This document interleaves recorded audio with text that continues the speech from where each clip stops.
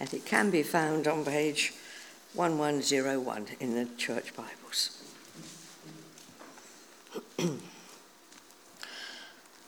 I know a man in Christ who 14 years ago was caught up to the third heaven.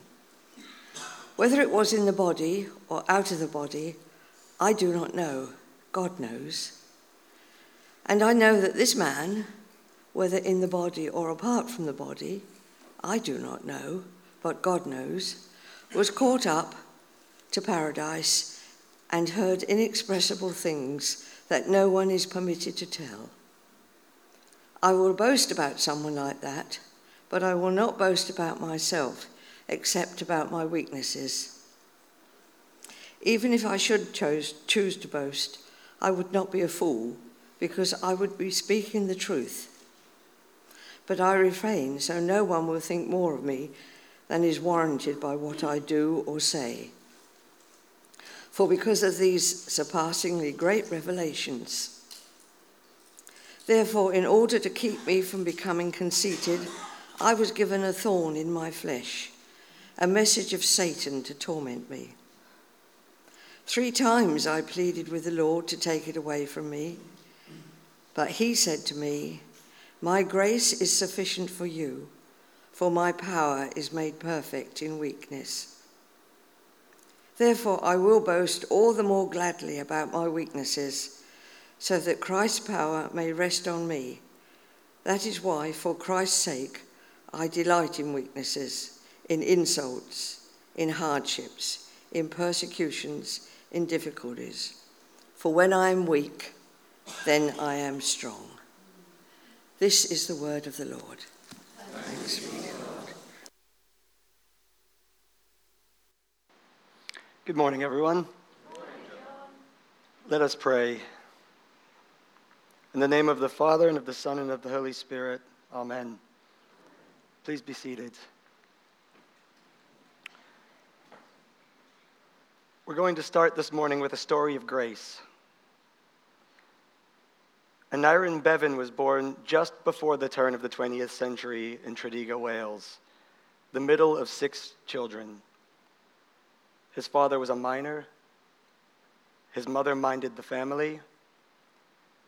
He grew up in a poor working-class home, susceptible to all of the problems of poverty and disease.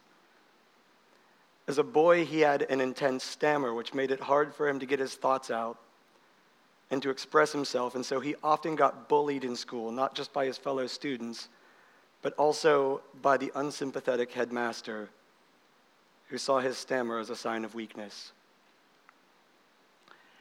As a result, he took to spending much of his free time in the local library. He absorbed as much as he could on any subject that interested him.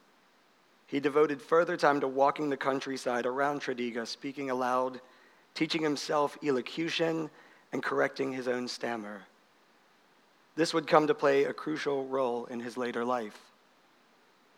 At 14 years old, Aneurin Bevan left school and joined his father and his older brother working in the mines. He spent all of his free time in the Workmen's Institute library. Nothing special, just a local boy doing what the local boys did. But because of his fascination with the library, and because he had overcome his own heavy speech impediment and a healthy amount of bullying in school, Aneurin Bevan became heavily interested in the rights of the miners and the development of Tredegar, and he was especially skilled at arguing his side articulately. This led him to holding several local political offices before becoming a full-time union official in 1926, then a full-time member of the Monmouthshire County Council in 1928, and then MP for the Independent Labour Party in 1929.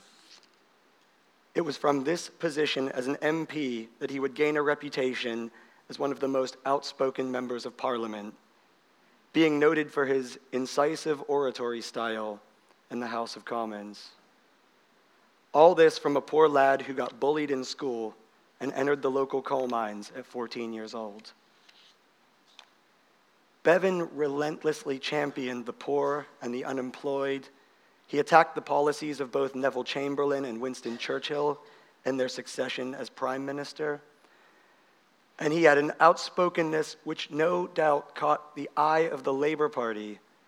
It was instrumental in his appointment in 1945 to health minister by the newly appointed Prime Minister Clem Attlee. If you haven't figured out where I'm going with this story by now, Aneurin Bevan was the architect of a piece of legislation called the National Health Services Act. It spent 2 years going through Parliament, but became law on the 5th of July, 1948. Due to Bevan's skill, patience, and application as a minister of the public good, the NHS came into existence some 70 years ago this past week. Hey, we get a better one than that. Yay! Due to Bevan's skill, patience, and application, now these are things that he got as a self-educated working-class boy from rural Wales. One who had to overcome his own heavy speech impediment at that. Due to his skill, his patience, his application, we have the National Health Service today. Now, I've told this story for 2 reasons this morning. First, it is the least I can do to acknowledge the great privilege that it is to live in a country that has nationalized health care.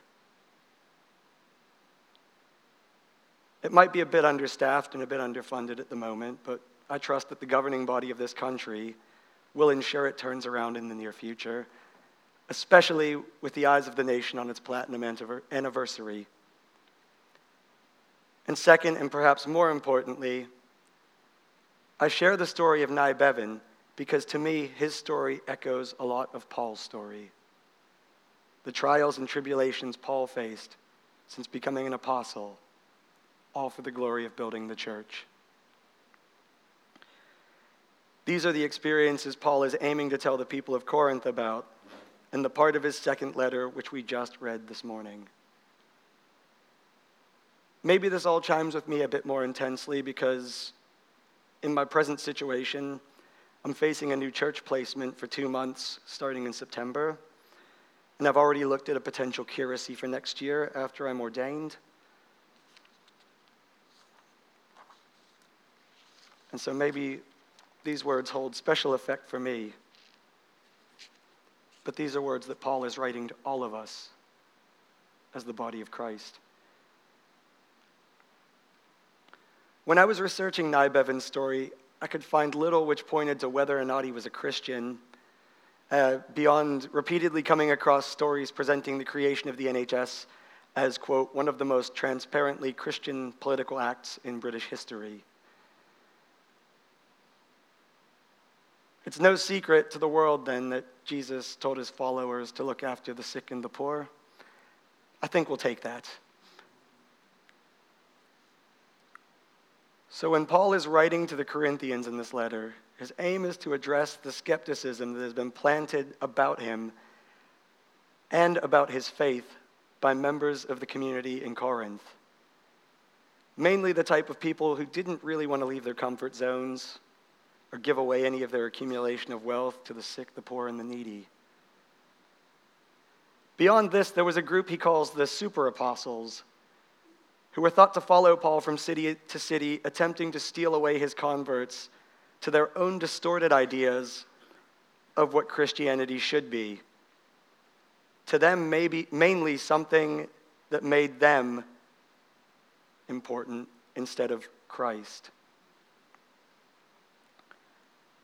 So Paul writes to the Corinthians about his authenticity and his authority, of the great suffering, persecution, and opposition he has faced, and of the great personal weakness, the thorn.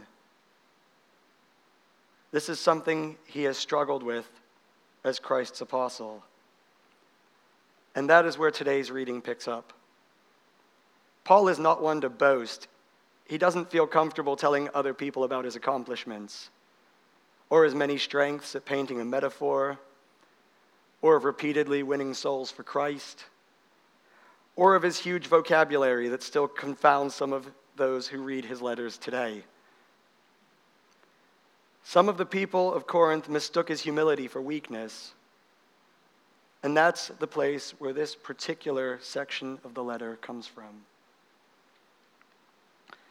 In the previous chapter, Paul warns the people of Corinth about the many who have begun teaching an alternate version of Jesus, one which isn't exactly based in reality, one that isn't exactly based on what would later become the Gospels.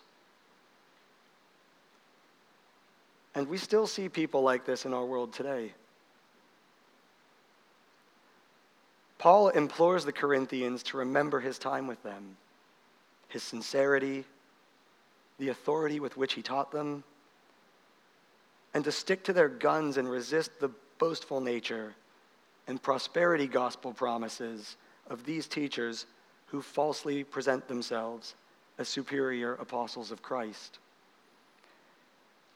Annoyingly, they might even possibly have referred to themselves as super apostles. We can't be sure if those are Paul's words of disdain or if that's really what they called themselves. So that sets the stage for chapter 12. This is Paul reluctantly boasting because it was what was expected. At the time when this letter was written, that was the precedent for someone in authority. And what he chose to boast about is a most interesting challenge to the church in Corinth. He's going to tell them about his own weaknesses and God's sufficient grace for meeting his needs and giving him the strength to move past his failures. He's going to tell them a story that might seem weird to us today about a man being lifted to the third heaven 14 years ago and hearing words which captivated and inspired him. Because of the way passages like this might make us feel weird, I'm going to explain the language of these lines. Now, it's widely assumed by the academics and scholars who write the books I vaguely understand for my biblical studies courses that the person Paul is talking about is actually Paul himself. And he's being too humble to just come out and say that. He'll boast if he has to, but he does not want to boast about himself. There's speculation that this is the Damascus Road story of Paul's conversion. There's speculation that Paul is talking about being confronted by the risen Christ. There are also questions about whether or not this was a physical or mental thing happening for Paul, in body or out of body. But since Paul doesn't seem to know for sure, there's little point in us speculating about that now. What we do know is that Paul encountered God. He talks about the third heaven. That's a term that people back then would have been well aware of. It was common poetic language in the first century Mediterranean, the blue sky above being the first heaven, the starry night sky, or outer space as we'd know it now, being the second heaven, and the third heaven being reserved as the place where God dwells. Paul tells his story to assert his authority to the Corinthians in as non-boastful a way as possible. It's important for our focus today that whatever God said to him, which we don't know because Paul has made it clear he wasn't meant to share it, sustained him in his continuing ministry and all of the trials and all of the super apostles that got in his way. I should want to be as good as Paul at keeping what God tells me a secret. Then again, I guess the fact that I am not is why I've been called to mission and evangelism in my own ministry. God knows all of us in our strengths and weaknesses, and he knows how to work with both things to his own glory. And that's what Paul goes on to talk about in the reading today. He realizes that the things God has bestowed to him are not for him to gain his own glory or for him to feel really good about being such a selfless person.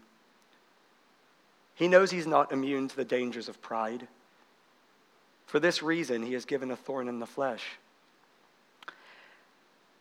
That's what he's going to tell his readers about next. This affliction is what keeps him humble in his service to God. We all have one or two of these, or more. And I've got plenty. God knows all about them. And God is not trying to make us purge our lives of all of the things that make us feel inadequate.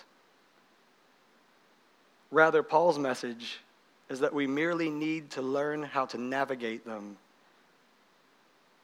for God's glory. And so Paul shares his story. There's a lot of scholarly speculation about what this thorn is. John Calvin, the founder of the Presbyterian Church, thought it was some kind of spiritual temptation. Martin Luther supposed it was the constant opposition and persecution Paul faced with people who tried to undo his work, like the super apostles. The Roman Catholic Church believes Paul was battling epilepsy or sexual temptation or eye trouble or migraines or some combination of all of those things. The modern belief is that Paul probably suffered from protracted malaria, which has been and still is a danger in the Mediterranean these days if it goes untreated. We don't know for sure if any or all of those things are right. But what Paul talks about next here is the main point of today's message. At least I know I won't disappoint Donald with what I say next. It's right there in the 9th line. My grace is sufficient for you, for power is made perfect in weakness. Paul prayed 3 times for the thorn to be taken away. And finally God spoke. Not the words Paul wanted to hear, but what was best for Paul's situation. Yeah, that definitely resonates in my own life. I'm glad Paul prayed 3 times, because some cultures believe it's useless to pray more than once. Some people might even try to tell you it shows us to be of little faith. But Paul tells us otherwise. It's okay to pray for things more than once. Hey, even Christ himself prayed 3 times in the Garden of Gethsemane. He prayed to be delivered from crucifixion. And again, God spoke into the situation. Not in the way Christ may have wanted, but into what was best for the sake of mankind. I wonder where we would be today if God had spared his son and things went on like in the Old Testament. That's a tangent I'm afraid I'm not going to have time to discuss today. The fact is, instead of removing the thorn from Paul's life, God gave and would keep giving Paul his grace. We need to remember that. God gave and would keep giving his grace to Paul. Each and every one of us can put our name in that last spot where I've just said Paul. God gave and would keep giving his grace to John. God gave and would keep giving his grace to Timmy. God gave and would keep giving his grace to Emma. The grace God gave Paul was sufficient to meet his every need. No one took away Nye Bevan's poverty growing up in Tredegar in Wales. No one took away his stammer. Instead, he learned to work around those weaknesses and found a strength greater than anyone could ever have imagined. And the lasting fruits of that strength and determination have produced what may be the greatest gift Britain was given in the 20th century. What God gave Paul was even greater. Let's not forget how much of the New Testament is filled with the faith of Paul. He wrote at least 7, and as many as 13. We don't really know if he wrote all of the letters credited to him. He wrote at least 7 of the letters to the churches in the Mediterranean. He influenced Titus and countless others who would also feature in the New Testament. And his conversion story stands as a stark reminder that no one is ever beyond the grace of a loving God. If you don't remember that story, it's in Acts 9, and it's well worth giving 15 minutes to this week. God's outstanding grace helps Paul not only to keep going in the face of adversity, but helps him to jump outside of his own comfort zone and even face up to boasting in a manner he is comfortable with. And clearly, it was effective as a blessing, and we are still studying his words from this passage today. Let us all pray for that same grace together now in 30 seconds of silence.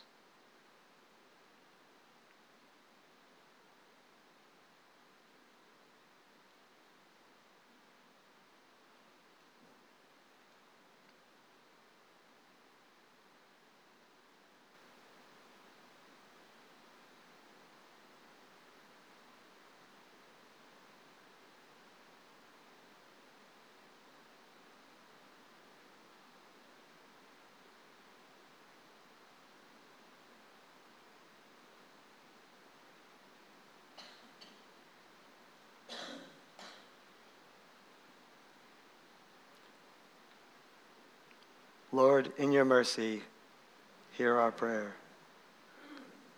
Amen.